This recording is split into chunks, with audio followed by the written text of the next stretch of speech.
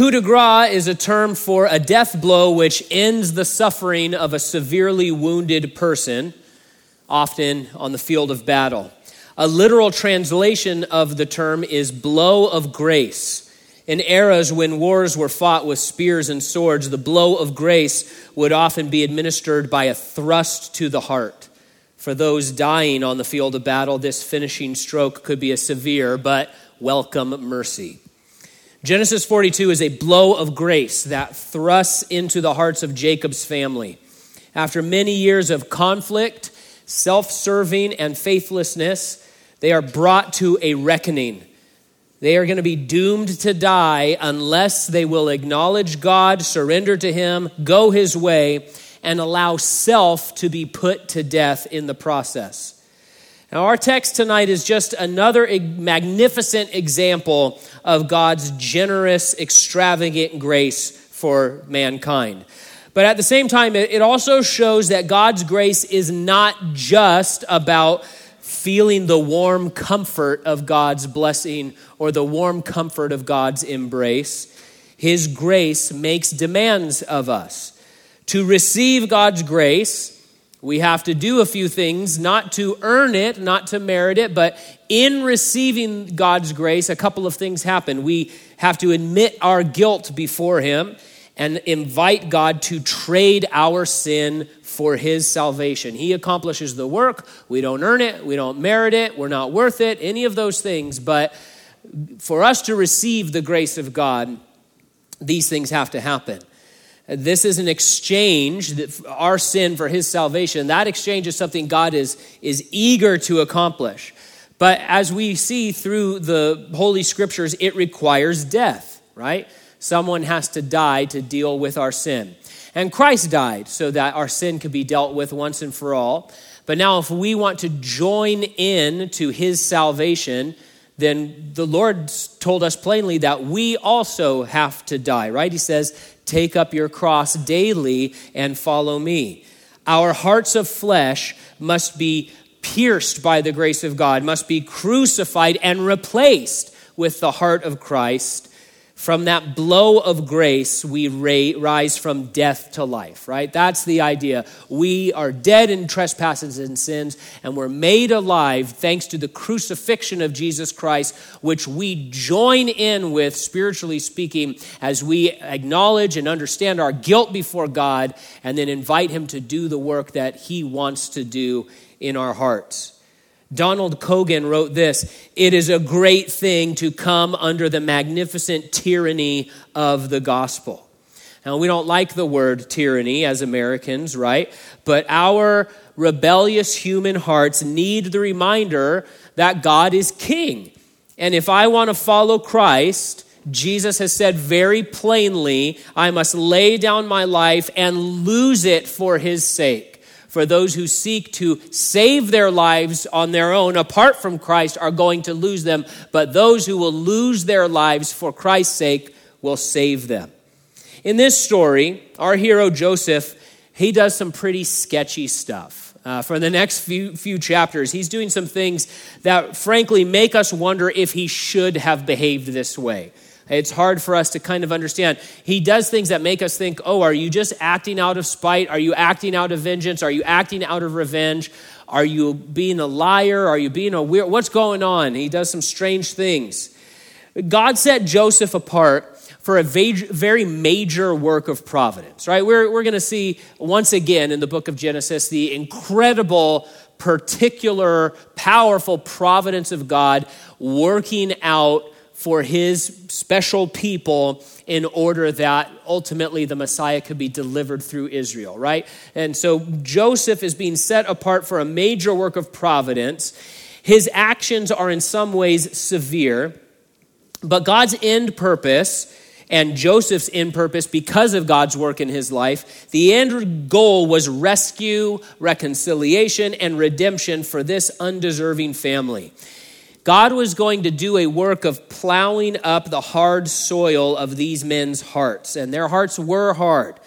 And so as we read through this, Joseph isn't really a model for how God wants you to treat other people in this case. He is a vessel that is being used by God for providential purposes. And as we look at this and say, man, it seems as if God is sort of treating these individuals roughly, we need to remember that sometimes a human heart is very hard and needs to be plowed through like the hard valley ground, right? The other day we had a problem with our garage. The garage got bent. It's a rolling up door, and one of the things got bent so it wouldn't open properly.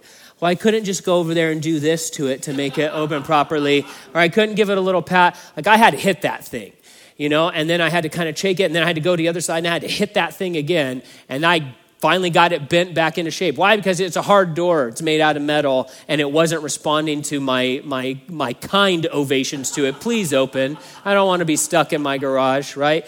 And so we understand that. Sometimes a bone has to be broken by the doctor and reset in order to heal properly.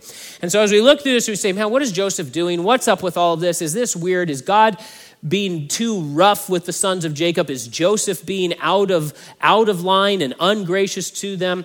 Remember, we're seeing the unfolding of particular providence here, and we also need to remind ourselves of who these guys were. And we'll get to that in just a minute. Verse 1 begins this way. When Jacob learned that there was grain in Egypt, he said to his sons, "Why do you keep looking at each other? Listen," he went on, "I've heard that there's grain in Egypt. Go down there and buy some for us so that we will live and not die." So the sons are looking at each other. Jacob is looking at Egypt. From what we're told, no one is looking to the Lord. No one talks to him. No one praises him. No one petitions him. Later, in a few chapters, God is going to appear to Jacob personally, and he's going to tell him straight on, go down to Egypt. Don't be afraid. It's what I want you to do. But in the meantime here, this family is being swept along by their life circumstances. And the result of being swept along by circumstances, as opposed to being guided by God and by his revelation, the result for this family in this period, in the next couple chapters, is a lot of anxiety and hand-wringing and hurt feelings and confusion. And God doesn't want that for us. He doesn't want confusion for us. He doesn't want worry and anxiety for us. Specifically, he says in his word, these are things I don't want for you. You're not always going to know what's happening in your life. Your circumstances aren't always going to be good, but I am a God of peace and a God of direction and a God of comfort. And I want to give you those things as you navigate life. But in these chapters, 42, 43, the family of faith, they don't experience any of those things, but we also notice that they are not in communion with the Lord. They're not worshiping him. They're not praying to him. They're not talking about him, those sorts of things. Don't forget to seek the Lord in your life circumstances. David, the poet king, said this, "Seek the Lord and his strength, seek his face always." As readers, we know that God had a plan and he had provision, but the family was in the dark because they did not seek out the light. Another thought here, Jacob and sons were facing a very serious situation in their lives. He says, hey, we're talking about a life and death situation. We're talking about starvation. This is a serious famine, right? So they understand the gravity of the situation. They assumed that the answer to their problem was going to be to throw money at it, right? He says, hey, get down there, bring some silver, buy some food. We'll throw money at this problem and it'll be all better. Money was no object. They were very wealthy. They had tons of silver. And so Jacob said, hey, just go buy food and that'll solve our problem. But as we track through this story, we're going to see that the money aspect of all this was all neutralized, right? If you know the story, you know that the money does not help them at all. In fact, it ends up causing more of a problem for this family in this situation. So listen, money, finances, having money is incredibly useful and can be very helpful in hard circumstances. But we always want to remember as God's people that money is not the answer to life's problems.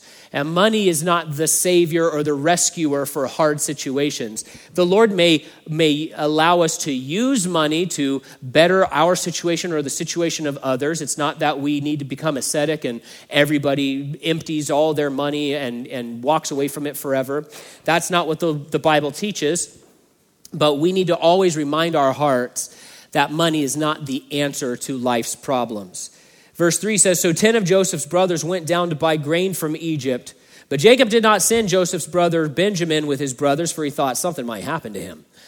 Jacob has another outbreak of favoritism here. We saw it earlier with Rachel, his wife, and then with Joseph, and now it's Benjamin. This family is still extremely dysfunctional. I mean, really, really, really dysfunctional. Luckily, God can bring beauty from the ashes of their relationships. I mean, a lot of their relationships, as we'll see, are absolutely in ashes. You may have a dysfunctional family. I'm guessing no one here has had a member of their family sell another member of their family into slavery. I'm guessing. I'm not saying it's outside the realm of possibility, but the averages are that nobody here has had one of their family members trafficked by another family member, right? That's the kind of family we're talking about. And God says, I can work with this family. I can bring this family back from the brink. I can bring beauty from the ashes of their dysfunction. And that is a great comfort. It seems strange that he would send all 10 sons, leaving the families and the children exposed for an extended period of time. Why not send a delegation of servants or just one or two sons? We're not exactly sure. Again, the Lord is accomplishing a very specific logistical and physical and spiritual work throughout this situation. But it's also possible that Egypt had a per capita rule in the distribution of grain. People were coming from nations all over to be saved from this famine, and they were going to have to ration the grain very wisely. And so it's possible that they would only give a certain amount of grain for each family unit represented by a member of that family. Packing up their donkeys, I'm sure these guys were wondering why their dad didn't seem to care if they lived or died on the journey, like little brother Benny. Seems like he's real worried that Benny might get into some trouble, and what about the rest of us? It's funny unless you had to live it. Unless you had to wake up and live day in and day out knowing that, you know what, my dad doesn't actually love me. And I'm sure that some of you have had to experience that kind of feeling from someone in your family. And the Lord knows, and the Lord loves you. The Lord is your Father, and He has comfort for you, and He has affection for you and tender care for you. But this would have been a very hard family situation to endure day after day. Verse 5, the sons of Israel were among those who came to buy grain, for the famine was in the land of Canaan. Joseph was in charge of the country. He sold grain to all its people. Hold there. Refugees were pouring over the borders of Egypt. Thank goodness for Joseph's compassion. Thanks to God's grace, Egypt had more than enough to supply them all, and they did. And because of it, countless thousands of people lived instead of dying. In the long line of hungry travelers, God saw His people, His special people. There they are in the midst. And we know that He had more than just a plan to fill their pantry. God wasn't doing all this just so that they could have a few more loaves of bread. He had a much wider plan to be with them and guide them and help them and establish them and bless them and then use them to be a blessing to the rest of the world. And in the meantime, fill their pantries so that they would have some bread. But it's such a great reminder here that in this great big world of needs and hurts and difficulties, you can be sure that the Lord knows, the Lord sees, He watches over your life. He really does.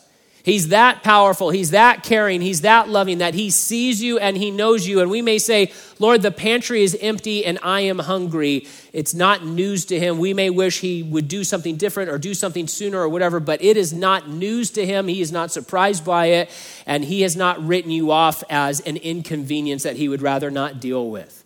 He sees and He knows and He watches over you. The God Almighty thinks of you.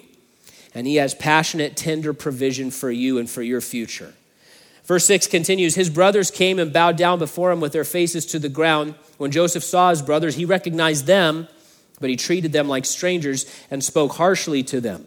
Where do you come from? He asked. From the land of Canaan to buy food, they replied. Although Joseph recognized his brothers, they did not recognize him. At age 17, Joseph had told them about those dreams that he had, and they angrily responded, "Oh, really? You think you're going to rule over us?" And they were really mad about it. Not just fighting mad, they were killing mad over it. But like the crowd at the foot of the cross, these men unwittingly fulfilled prophecy. They proved God's word to be absolutely true, absolutely literal, even when they hadn't wanted it to be. They had no intention of ever bowing down to Joseph. They had no desire for that to become true, whether it came from the Lord or not. But you know what? God speaks and it is done. Let God be true and every man a liar. You can go there to the Gospels and see the people at the foot of the cross saying things that they were predicted to say hundreds and hundreds of years before, where in the Psalms they said, here's what the people at the foot of the cross are going to be saying. And then these people blaspheming and mocking God and spitting at Christ are repeating the thing that God had said so many centuries earlier. God knows what's up. And when he tells us that something is going to happen, it is done. Joseph is harsh with his brothers. Shouldn't he have just immediately forgiven them and not put on this whole ruse? What's the deal? We're left to wonder why exactly he did what he did. But along the way, we can see perhaps hints of his thought process. We certainly can see currents of compassion, even as he's bringing down heaven's blow of grace on these guys. He could have had them all killed for what they had done. He would have been well within his rights, well within his power. As prime minister of Egypt, he had effectively limitless power. No one would have batted an eye, and he didn't. Instead, we'll see he is concerned for their families, their hunger, their plight, their future. As for forgiveness, it seems clear that Joseph decided he needed to test his brothers to see what sort of men they were after more than 20 years of separation. It's been about 21 or 22 years since he's seen his brothers. And he needs to see what kind of men they are. Remember, these men were not just bad brothers, right? Maybe you have a brother that is not such a good brother.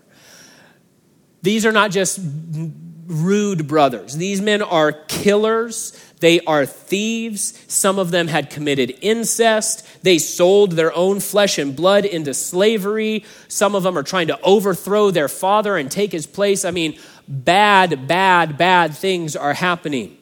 The real work was about hearts, not hunger. God was drawing these men, these killers, to repentance and reconciliation. Their hard hearts would need tenderizing. How is it possible that they didn't recognize Joseph? It's one thing, it's one thing to not recognize somebody from high school 20 years ago, right? It's another thing, okay, this is your brother, you grew up with him. How did they not recognize him? Number one, we kind of get the impression in the Bible that nobody can really see anything. How many people here are glasses or contacts wearers? All right, how much are you going to recognize if we all pop our glasses off? Some people do better than others, right? Well, let's set that aside for a second. He had been a teenager when they last saw him. He's a full-blown, 39-year-old man now. His head was totally shaved, no beard, no hair. He would be wearing ceremonial makeup on his face, at least on his eyes, wearing all Egyptian clothing, maybe some kind of awesome weirdo head thing that you see in the hieroglyphics, right? He's speaking a foreign language. He's probably separated from them at some distance on some big throne. Maybe there's those weird cat things around. There's a lot going on. And so it's altogether realistic that they wouldn't recognize him, aside from the fact that, let's say there's somebody that you were friends with that you did know and you, in one sense, would recognize them, but if you had absolutely no indication that you would see them that day, I'm sure that's happened to you. It happens to me all the time. You see somebody in a store, they recognize you, and at best you're like, I think I know that person. Ooh, I don't know if I know them. So that's what's going on. Verse 9, Joseph remembered his dreams about them, and he said to them, you're spies. You've come to see the weakness of the land. We love scenes in movies where everything suddenly comes together and ties together a bunch of images or happenings earlier in the movie, Sixth Sense style. Whoa, everybody's freaking out. He was dead the whole time. Oh no. right? But Joseph, he recalls his dreams in this instant. And the impression we're given is that he hadn't really thought about his dreams in a long time. And that makes sense. Earlier when his sons were born, he said, yeah, man, I've forgotten my family. I've forgotten my home. I live here now. I love the Lord, but I'm working in Egypt now. This is my life. This is, what the Lord has given me. And so it seems that he hadn't really thought about his dreams in quite a long time. And then his brothers show up and it triggers all of these understandings and all of this recall. He remembers the sheaves and the bowing and the reigning over stars. It's all falling into place, all coming together. And it seems that he realized, at least in part, that God was using him to bring his family all together down to Egypt. Because that's certainly the goal he starts working towards. It's clear that from this point out, his goal is to get everybody to Egypt. And finally, when he reveals himself to his brothers, he says, hey, it's me, it's Joseph. We got to all get to Egypt. The famine's going to be much worse. And so we're going to come here and you're going to live and not die. And so all of this seems to be happening very quickly in his mind. He challenges his brothers to reveal what their mindset and their motives were. He wants to get them talking to see where they're at in life.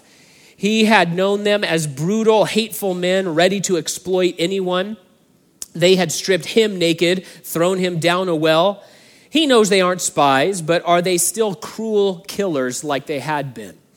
Verse 10, no, my Lord, your servants have come to buy food. They said, we are all sons of one man. We're honest. Your servants are not spies. No, he said to them, you've come to see the weakness of the land.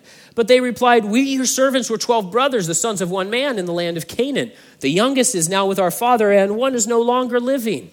And Joseph said to them, I've spoken. You are spies. That's our Mandalorian moment for you Mandalorian people. I have spoken. There you go. We connected it. Pop culture. So some of what they said was true, and some of it was not so true. A lot of words could be used to describe this group of guys. Honest was not really high on the list.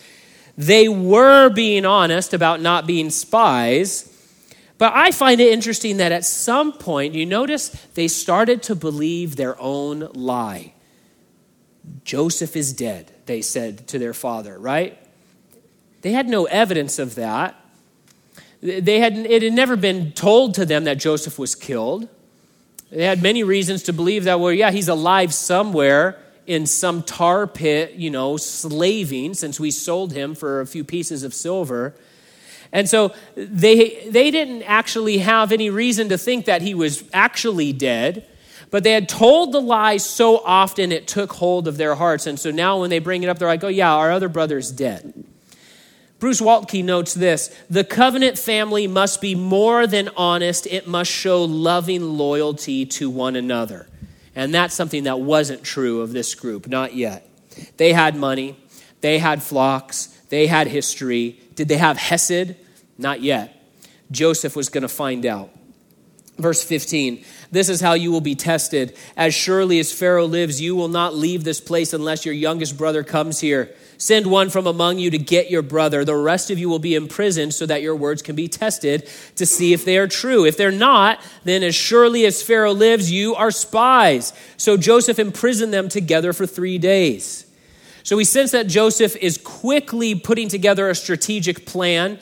His dreams are going to be fulfilled, but they are not all the way fulfilled as long as Benjamin and Jacob stay in Canaan. All of them had to be there in his presence, bowing before them as he administered a rule over them.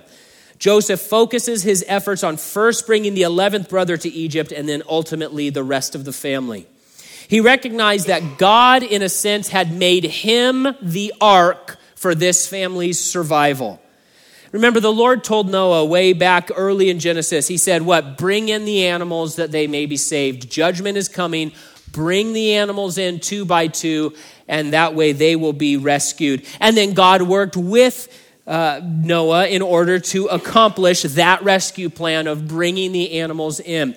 And so now Joseph himself is the vessel set apart for the salvation of God's people. And he will say as much when he finally reveals himself to his brothers. He's going to say, God sent me ahead so that I could be here to rescue you when the time came. And so he is the ark. He is the ram that God provided. And it seems like he recognizes this and he says, okay, I want to gather my family to me so that I can be the instrument of God's providence and grace and salvation for them. He knows the famine still has 5 long years left to go. Kenneth Matthews points out that after 3 days in the clink, the brothers were unable to choose who would go free. He said, one of you is going to go free. Go sit in a jail cell for 3 days. And at the end of 3 days, they have nothing to say. They don't say, hey, okay, we figured it out. This guy's going to go back, They're just sitting there silent. They've made some progress in unity, but they are still a fractured bunch. Verse 18, on the 3rd day, Joseph said to them, I fear God. Do this and you will live. If you are honest, let one of you be confined to the guardhouse, while the rest of you go and take grain to relieve the hunger of your households. Bring your youngest brother to me so that your words can be confirmed. Then you won't die. And they consented to this. There's a lot going on here. First, Joseph shows compassion and care for their hungry families. He's not acting out of vengeance. He wants to give short-term relief while working toward full-blown rescue long-term. Second, we see that even in his compassion, he does back them into a corner where they will have to make a decision. They're going to have to make a life, a moral, a spiritual decision. He says, prove what you've said, and then you won't die. And the suggestion is maybe that he would hunt them down if they didn't return.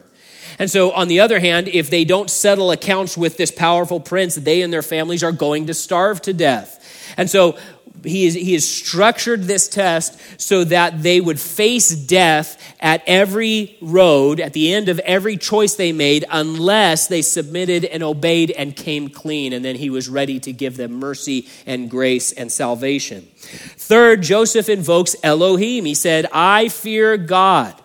Now, this would have been an interesting moment, I believe. He didn't say, I fear Ra. He didn't say, I fear Osiris. He said, I fear Elohim. Now, that is not a personal name, and it's certainly not the personal name Yahweh, the God of Abraham. Elohim was a sort of international title at this time. It was a generic, more of a title than a name. It still refers in many scriptures to God Jehovah, but it can also refer to some other individuals as well. But it would have been a signal to this group of Hebrews. This was the universal term for the highest God who ruled the universe, and he kind of says, hey, I fear Elohim. You know him, right? The Old Testament reveals that the pagan nations did have a concept of this Elohim God. The Philistines and Abraham discussed him back in Genesis 20.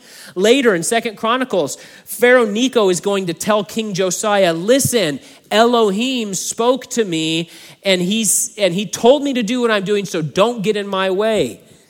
There was a cultural understanding that when a city had the fear of Elohim in its midst, the people would be safe there. 1,000 years after Joseph spoke about fearing God, Homer would write the Odyssey. And it's interesting. In it, he said that the test of a God-fearing men, if you were God-fearing, it meant the test would be, did you show love to strangers? Or were you cruel and brutal to them? He wrote so there's this cultural understanding. If you feared God, you would treat people a certain way. And so Joseph is signaling to his brothers. He wasn't ready to reveal his identity, but he does play a card here. He does show them a little bit of his hand, hoping his brothers would make a free will choice to do what is right and for them to fear God themselves. He says, listen, I fear Elohim. You know him, right? Do you fear Elohim? And so he's pushing them to a moment of decision. This moment of mercy, he's showing them mercy, sending 9 back home instead of just sending 1 back home. Well, that moment of mercy finally got the brothers thinking spiritually. And the Bible tells us that it's the kindness of God that leads us to repentance. It is God's merciful kindness that makes us realize, oh man, God is good and I am bad. I am sinful and I need to fall on his mercy. Let's look at their spiritual thought here. Verse 21, they said to each other, obviously we're being punished for what we did to our brother. We saw his deep distress when he pleaded with us, but we would not listen. This is why this trouble has come to us." But Reuben replied, "Didn't I tell you not to harm the boy? You wouldn't listen. Now we must account for his blood." They did not realize that Joseph understood them, since there was an interpreter between them, which, by the way, okay, but the interpreter understood you, so these guys, you're just not thinking, man, like you're confessing to a crime. Anyway, I think that's funny. Joseph turned away from them and wept, and when he turned back and spoke to them, he took Simeon from them and had them bound before their eyes. So Reuben lashes out. He tries to absolve himself of any guilt regarding Joseph. It was his idea to throw Joseph into the cistern. Now, yes, the other brothers wanted to kill Joseph outright. And he said, no, let's just throw him into the well. But he was unwilling to stand up to his brothers and simply stop them and say, absolutely not, Reuben.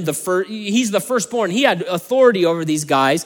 He was too much of a coward to say, we're not going to harm our little brother no matter how much we hurt him. Instead, let's throw him into a cistern, which led to him being sold into slavery. And so he's trying to con his way through life. Poor Reuben, he never has any ideas that work out. All of his ideas are bad. All of his ideas are stupid. All of his ideas are self-centered and thinking, well, it was you guys that didn't listen, not me. And it's like, hey, man, you're in this cell because of you, and you need to own up to it. For the first time, the brothers admit what they've done. They even echo God's word from Genesis 9, talking about requiring life for life, blood for blood. And they admit, very important, they admit we're guilty.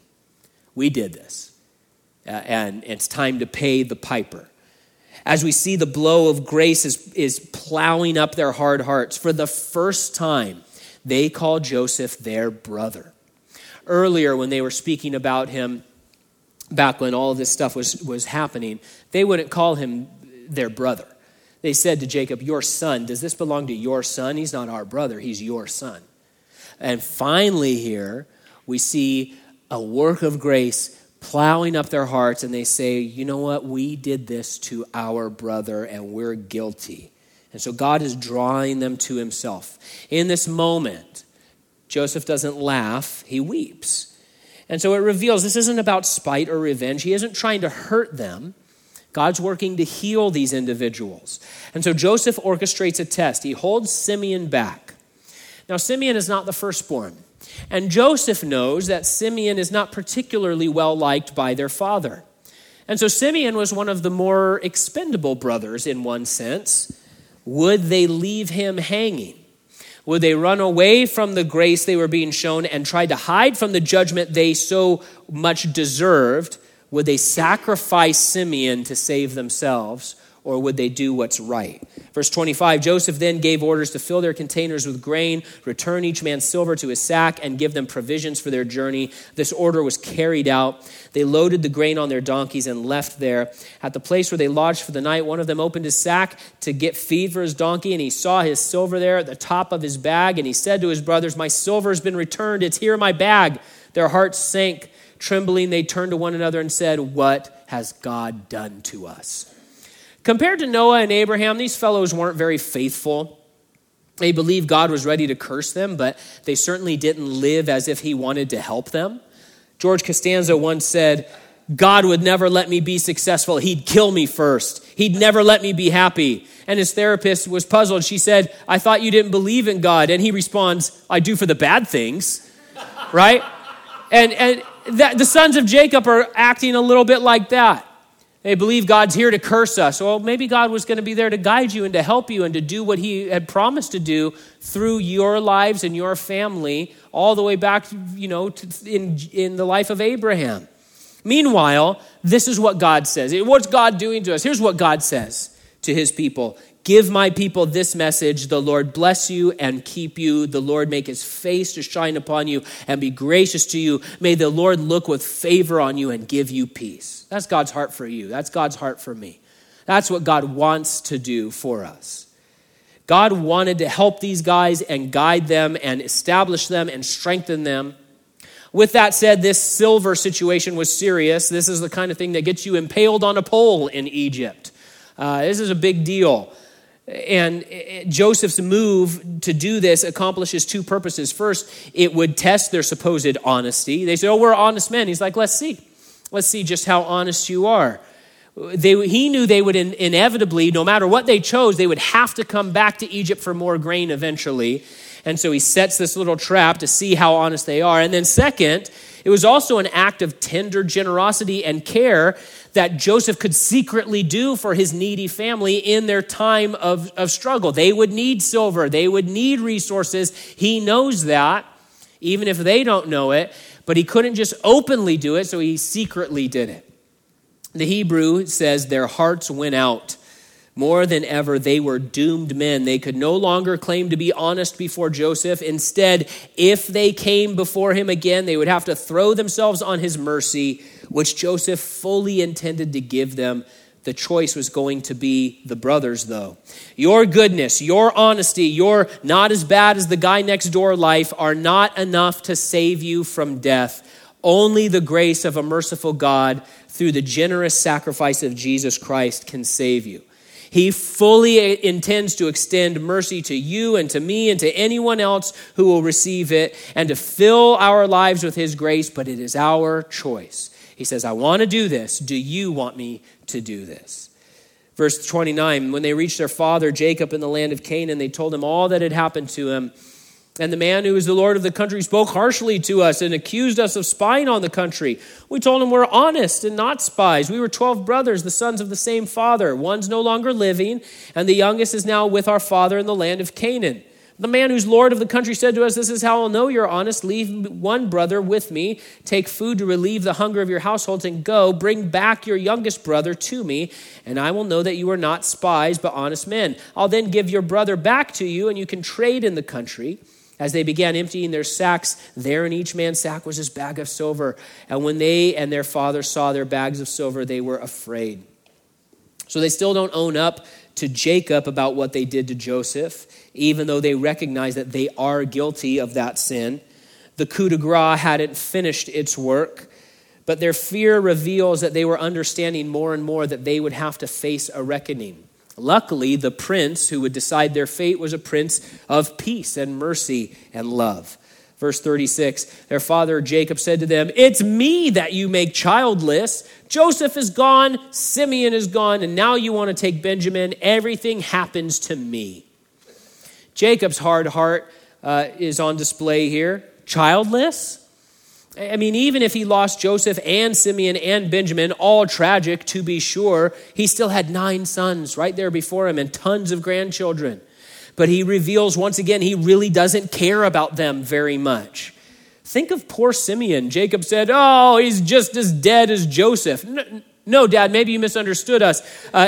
He's not dead. In fact, we can bring him back to you in 2 weeks. If we just know Simeon's dead, consider him dead. If you want to take his tent, go for it, right? It's really sad.